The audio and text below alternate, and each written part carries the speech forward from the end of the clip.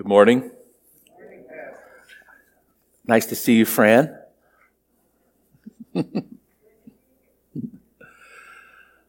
As you are aware, this is School of Prayer Week 3. And just as a reminder, we are in this School of Prayer, launched from the rubble of the temple in Jerusalem, and using that sort of as an analogy and a springboard for the things that COVID has done to our routines and our lives and our patterns, and recognizing that if we're going to reemerge from the rubble of what is broken, we need to build some things. And that it's important to make sure that the things we build first are the most important things. And our conviction is the most important thing is making sure this is a house of prayer, that we are people of prayer connected to our Heavenly Father at His invitation. I would remind you again that there are folders with questions that accompany these messages, and they are on the glass in the lobby in little plexiglass holders there. And if you don't have one already, you're welcome to take one with you after the service is completed. 2 Sundays ago, we addressed the topic of what is prayer. Last Sunday, we talked about why pray. And this Sunday, I would like to talk to you about the approach to prayer and hopefully help you at some level to get more comfortable with praying. Now, I understand right from the beginning that we all find ourselves in different places on this road to praying well. Some of us are newbies. Some of us have been praying for years and have deeply entrenched prayer lives that vitalize us and keep us connected to the Father. And really, in many ways, the sermons that I'm preaching are directed more towards newbies, to new folks who are just beginning a life of prayer, than to folks who are already well established in prayer. And so I don't want anyone to think, folks who are well established in the prayer life, that they should stop doing what they're doing and take on the exercises or things that I suggest. Because my goal isn't to replace what is already rich in your life. My goal is to help us all get to the place where prayer is a rich thing in our lives. So that sort of gives you the idea of what I'm hoping for. It is true. It's verified in my conversations with folks here that prayer is uncomfortable for many people. Most folks do pretty well at praying in a crisis, because in a crisis or when we're in pain, we can just shout out and we don't pay attention to what we're saying all that much, and we're not self-conscious. We just want quick results.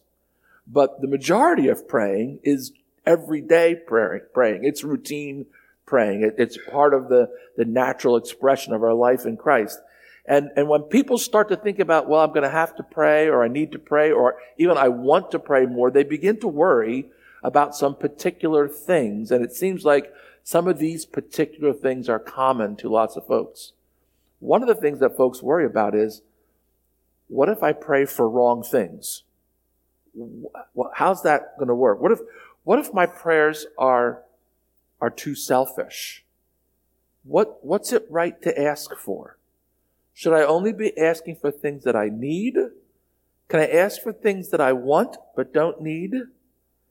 Do I have to take into consideration the needs of others around me when I ask for blessings from the Father? Can I pray for dessert when my neighbor has no food? Some folks are afraid that the prayers they utter might be inappropriate. I mean, it's never okay to pray for evil to fall on others. Justice, yes.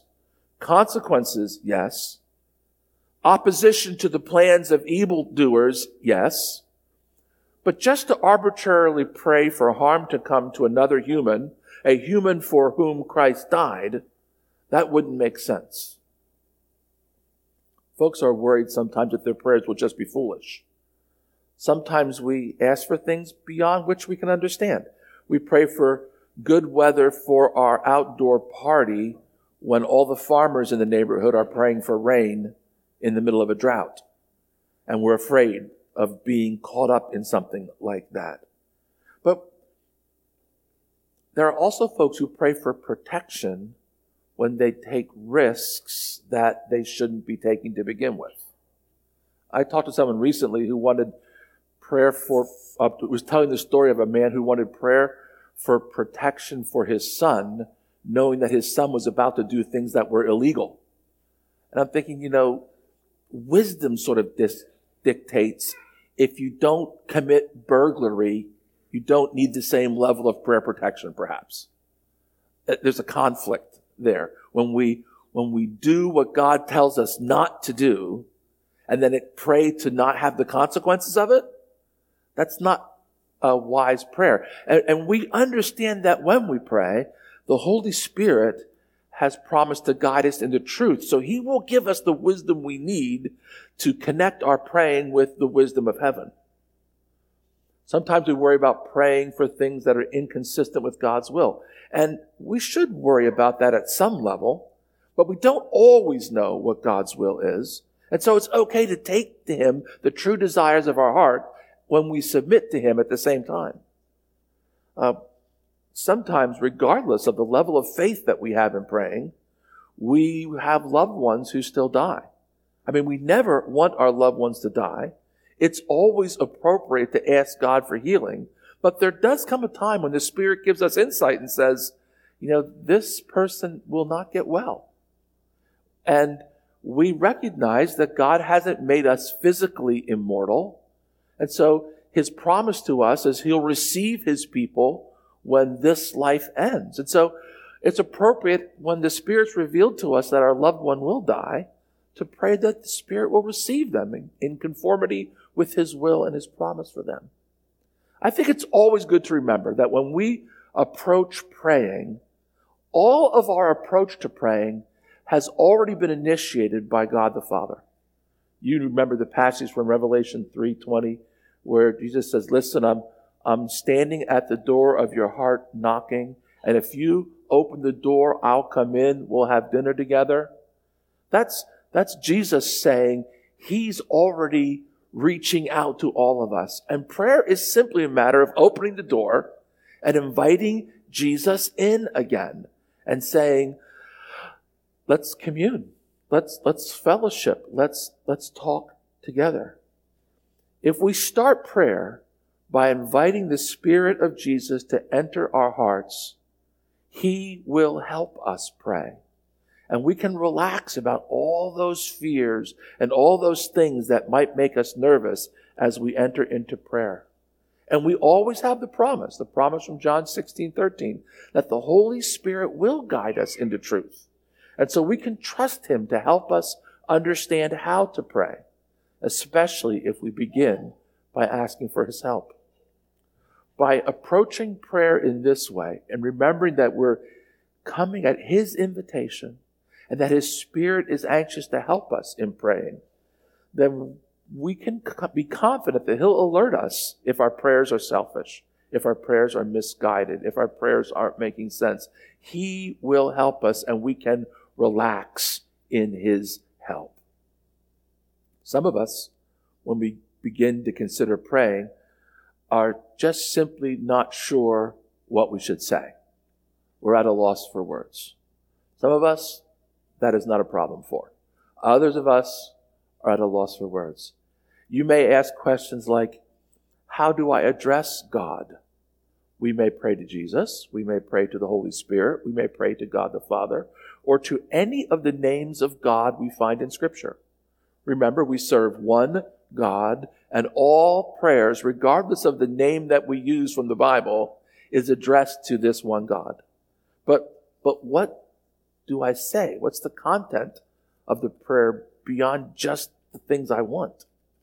Well, I would remind you that specific verbal formulas are not important. Prayer is not magic. There's no special prayer phrases that you have to use to be heard. Prayer is the honest communication between us and our loving Heavenly Father. In fact, Scripture goes to the point of saying that longer prayers are not better than shorter prayers. This is Matthew 6:5. And when you pray, do not keep on babbling like the pagans, for they think they will be heard because of their many words. Do not be like them, for your Father knows what you need before you ask him. Prayers aren't better because they're longer or they're shorter. It's the sincerity of our heart that matters before the Father. If you get to praying and you realize you're stumbling for ideas of how to pray or how to approach prayer, there are various different organizational systems you might employ. One of my favorite ones, and perhaps the easiest one to remember, is the ACTS, A-C-T-S-S, prayer acronym. And the ACTS acronym is very simple. A stands for adoration. I begin my time of prayer by praising God for who He is, for who He has revealed Himself to be to me. And I begin by worshiping in prayer, affirming who He has revealed Himself to be to me and how I've seen that evidence in my life. The second letter, C, is confession. If I've done things wrong or not done the things I should have done, I confess that. I ask for forgiveness. I ask for the leading of the Spirit to know how to offer restitution for the things I've done wrong. All of those things are part of the confession aspect of praying. The T stands for thanksgiving. I thank God for the gifts He's given me. And when it comes to Thanksgiving, none of us should be at a loss for words, right? We've been blessed beyond belief. And so we pray thanksgiving to the Father. The first S is supplication. Supplication or petition. This is the time when we bring our requests to the Father as He's invited us to do that. And the final S is submission, where we submit our will to the Father and say again that we are His children and that Jesus is Lord. He is our Master. And while He's invited us to bring our requests, we know that there will be times when the answer to some of our prayers might be no, and the answer to some of our prayers might be wait, and that some of the prayers might be later, or we'll see how that goes. We're not sovereign, right? The Father is sovereign. And so we submit ourselves to His will. I would also remind you that spontaneous prayers are not better than planned prayers. If you're not sure what to pray, if you're afraid of coming to the corporate prayer meeting and being at a loss for words, plan your prayer in advance. Sometimes we do this sort of in public praying already in a different kind of a way. You've been in a service where we've taken prayer requests first, and then we pray about those prayer requests. Well, the taking of prayer requests is like planning out your prayer, letting everyone know the things that we're praying for, and then we just proceed and pray for them. Well, another step in planning is perhaps writing out what is on your heart and bringing it with you to service so that you are prepared for praying. And you can do this in your devotional life too. You can write out prayers that are meaningful to you, that shape you, that have a formative aspect to you. One of the cards that I carry with me, I have it in at least 2 different Bibles and in my diary and my journal, is Wesley's covenant prayer. It's a deeply significant prayer to me. And it's one that I use again and again and again because it addresses exactly how I feel. And it helps me address the Father to say very thoughtful things that I need to say. As important as spontaneous and heartfelt prayers can be, sometimes we sort of whip through those things without a lot of thought. And a written prayer that we've invested in that really reflects who we are can be very significant to us. You might want to engage the practice, if you're having difficulty thinking what to pray, of praying Scripture. You can't do better than pray Scripture. These are some of the Psalms that you might choose for different times in your lives where you're wrestling with things. Psalm 69, "Save me, O God, for the waters have come up to my neck. I sink deep in mire where there is no foothold. I have come into deep waters." Reflective of how we may feel on a particular day. Or Psalm 95, a great psalm of praise. "Come, let us sing to the Lord. Let us make a joyful noise to the rock of our salvation. For the Lord is a great God and a great King above all gods. Oh, come, let us worship and bow down. Let us kneel before the Lord our Maker. He is our God. We are the people of His pasture, the sheep of His hands." Or in times of confession, Psalm 51, have mercy on me, O God. According to your steadfast love, according to your abundant mercy, blot out my transgressions. Create in me a clean heart, O God. Put a new and right spirit in me. Restore to me the joy of my salvation. Taking the Psalms and piecing together the words of different Psalms to create a prayer that you can use again and again can be deeply helpful to you. And it's always appropriate in our times of corporate prayer to pray Scripture and to invite the Spirit to use the Word of God to shape us and to help us address Him. The Psalms have always been the prayer book of the church, and we need to embrace that. For some folks, the difficulty is not knowing what to say or the content of praying. The problem is just a shyness or fear of saying anything in public at all. I have to confess, I struggle a bit to understand that.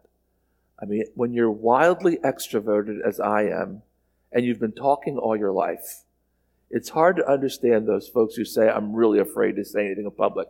But I had a little bit of insight last night to this fear, and that was, as you know, Caroline, who is the guitarist for the Saturday night service, got married on Friday, which means she's away this weekend. And so I had to play the piano in public. That is akin to people who are afraid to speak in public, having to say something in public. My hands get sweaty. They sweat off the keys. I hit lots of wrong notes. It's embarrassing. It's like, why do I have to do this? If you're shy and speaking in public is difficult, my natural advice to you is just, buck up and do it. But I realize that's not helpful to anyone, and that's really bad advice. So I'm withdrawing that advice completely and saying these things. If you can bring yourself to take the risk, write out in advance what you want to say and bring it with you. And when we begin having in face-to-face prayer meetings again, which I expect to happen either during Lent or at the end of Lent, we'll just take time at the beginning of our corporate prayer for shy folks who want to read their prayers. We'll just give you special permission because it's important that you participate if you're able. There will be folks who will not be able to do that much, I understand. And so I encourage you to write out your prayers in advance and give them to one of your friends who will be present at the service and ask them to read them for you. Because then you're still participating and you're still here with us while we're doing the praying, even if you're just too afraid to speak aloud in public. And if even that much is impossible, pray silently, agreeing with those who are praying. It may be that in order to participate in the corporate setting, you just need to bring your prayer journal with you and write your prayers in your journals while we're praying. That's acceptable because it's still, God can read, and it's still prayer. It's still vital communication with the living God. And if that's what's consistent with your personality and temperament, I say go for it. It may be that in public places, all you can manage is to utter brief words of agreement. Others are praying and you wish you could pray the same thing, but you might add under your breath, let it be so, Lord. Grant that prayer, Lord. Yes, Lord, hear our prayer. Matthew 6:5 is pretty clear that prayer doesn't have to be corporate. In fact, there are some dangers in corporate prayer. This is Matthew 6:5. And when you pray, do not be like the hypocrites, for they love to pray standing in the synagogues and on the street corners to be seen by others. Truly, I tell you, they have received their reward in full. But when you pray, go into your room, close the door, and pray to your Father who is unseen. Then your Father who sees what is done in secret will reward you. There's always the danger that some folks will come to corporate prayer and attempt to be prayer show-offs and use flowery phrases and all kinds of language as if they were trying to impress others with their ability to pray. Prayer is not about that. Prayer is about us honestly communicating to the Father and sharing in that experience together as the body of Christ together. Because corporate prayer is meaningful. It's different than private prayer in some level. The dynamics are different, but it's still meaningful in that it creates a unity of purpose and direction for the body of Christ together. It also allows us, while we're together praying, to test what one and another are hearing the Spirit say. Because sometimes we don't quite get the messages from God exactly right. And we need to verify, we need to test in the hearing of our other brothers and sisters in Christ what the Spirit is saying. Because it may be that our other brothers and sisters in Christ will say to us, I hear what you're saying, but how does that line up with what the revelation of the Word of God says? And how does that line up with what God is doing in the world? And it's fair for us to encourage one another to think about what we're receiving from God in terms of the Word of God. And so it's important that we're together for that kind of reflection. The other thing that's really beneficial about corporate prayers is it allows us to hear one another praying, to know one another's hearts, so that we can continue to pray for the same things when we're not together. So we can carry those prayers through the week and help carry one another's burdens in prayer when we're not together. I guess I would add just one last advice before I comment a little further about our approach to prayer, and that is, when we're in the setting of corporate prayer, it's important to pay attention to the instructions that are given for the unity of our prayer time. Corporate prayer happens in many, many different ways. I've been in prayer services where everyone prays aloud together at the same time.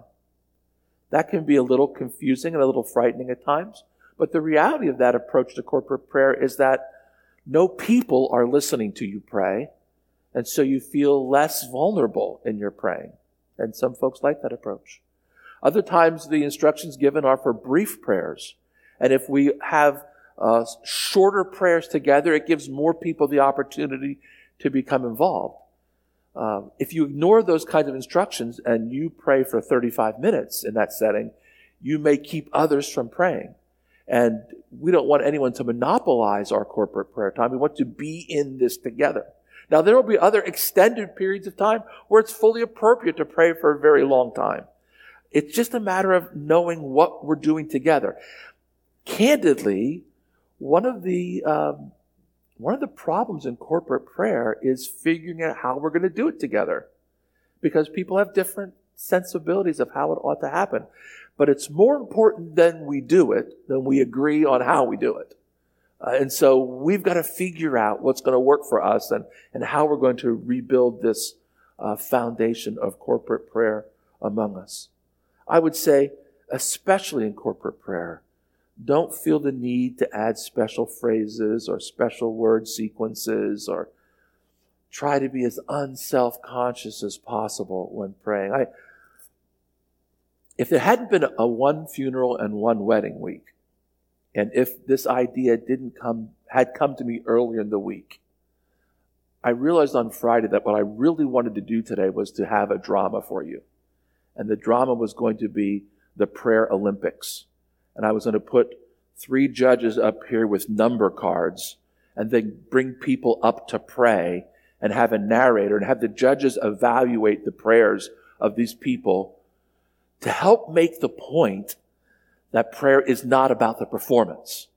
Because I was going to have one little girl finally just pray a short prayer and get the celebrity judge, who was Jesus, to send in a note to the judges and saying, that's the prayer that's most important to me. Because we get caught up sometime in the performance of praying, or we say things like, that was a beautiful prayer. But a beautiful prayer is the prayer that touches the heart of God. And a beautiful prayer is the one that sincerely expresses myself as a child of God to my Heavenly Father. And anything beyond that is window dressing and not helpful to us. What we need is the vital connection to God through the Holy Spirit. What we need is the understanding of how helpless we are when we enter the throne room of God. that any power that exists in prayer is the power of the Father working through us to do His will. That's the essence of prayer. The appropriate approach to prayer is established in the Lord's Prayer. And I'll just make these three final observations. The first, as has been said several times before, is that we're invited to pray to a loving Father. Father is the term that's used. Keep that in mind. The intimacy that allows us to approach God as a loving Father is made possible by Christ's invitation to us to call Him Father. We call God Father, our Heavenly Father, at the invitation of Jesus, so we can be confident. And we have to always remember that when we say Heavenly Father, we're not basing our opinion of who He is based on the example or role model of any human father we've ever known. It's the other way around. The better we are at being fathers, the better we are at reflecting who Jesus is. It's that similarity. But lest we get silly or sappy about our intimacy with God, we are quickly reminded that this Father is in heaven. He is the one who sits on the throne above the cosmos. He is the one who has created all that we know. Nothing is too grand to bring to Him in prayer. We snicker every once in a while when we read a child's letter to Santa Claus. And he says in the letter, Santa, all I really want is world peace. And we know that that's too lofty for Santa to deliver. It's not too lofty for the eternal Father. We can't pray big enough to eclipse His power and majesty. And so we come with awe and reverence into this Father's throne room that we have. And last of all, I'd remind you that when Jesus gave us the model prayer, He invited us to pray, our Father, not my Father. It's our Father. This is the God of all of us. And this is why corporate prayer is a part of this prayer emphasis. The Father is the Father of all. We belong to the community of His children, and we are included in the family and have responsibilities to pray for this family. This is 1 Timothy 2. If you need instructions, first of all, then, I urge that supplications, prayers, intercessions, and thanksgiving be made for everyone, for kings and all who are in high positions, so that we may lead a quiet and peaceable life in all godliness and dignity. This is right and is acceptable in the sight of God our Savior, who desires everyone to be saved and to come to the knowledge of the truth. Do you hear the link between prayer and salvation there? That we pray for the salvation of the lost? How significant those instructions are? That we pray so universally for the family of mankind?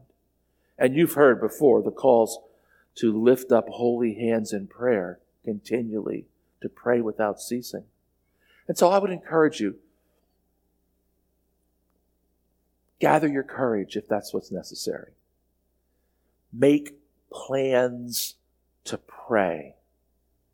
And remember that we are praying to the Father who is in heaven, who is the Father of us all. And let's bring ourselves to Him. Would you join me in praying? Our Father in heaven, would you hear our prayer today? Would you help us to rebuild the foundation of prayer in this place and in our lives? Would you encourage us that our connection to you and to one another through prayer would be stronger? Would you put it in our hearts, the desire to be taught to pray? To your glory and for the salvation of mankind. Amen. I'm hopeful that you have been using the prayer guides that prompt you to pray every morning and evening in these weeks leading up to Lent. I'm hopeful that you've had the opportunity to use the introspection guide that was a part of last Sunday's presentation. If you haven't had the opportunity to use those resources from the last 2 weeks, they are on the table in the lobby, extra copies there. I'll give you this tip. I'm going to invite you at the Ash Wednesday service to enter a new prayer experiment, which is going to invite you to consider who you might pray with during Lent that isn't in your home or related to you. And we'll talk more specifically about that, but I would invite you to consider that so that we can take steps towards rebuilding the foundation of prayer. We have to get the big rocks in the jar first, right?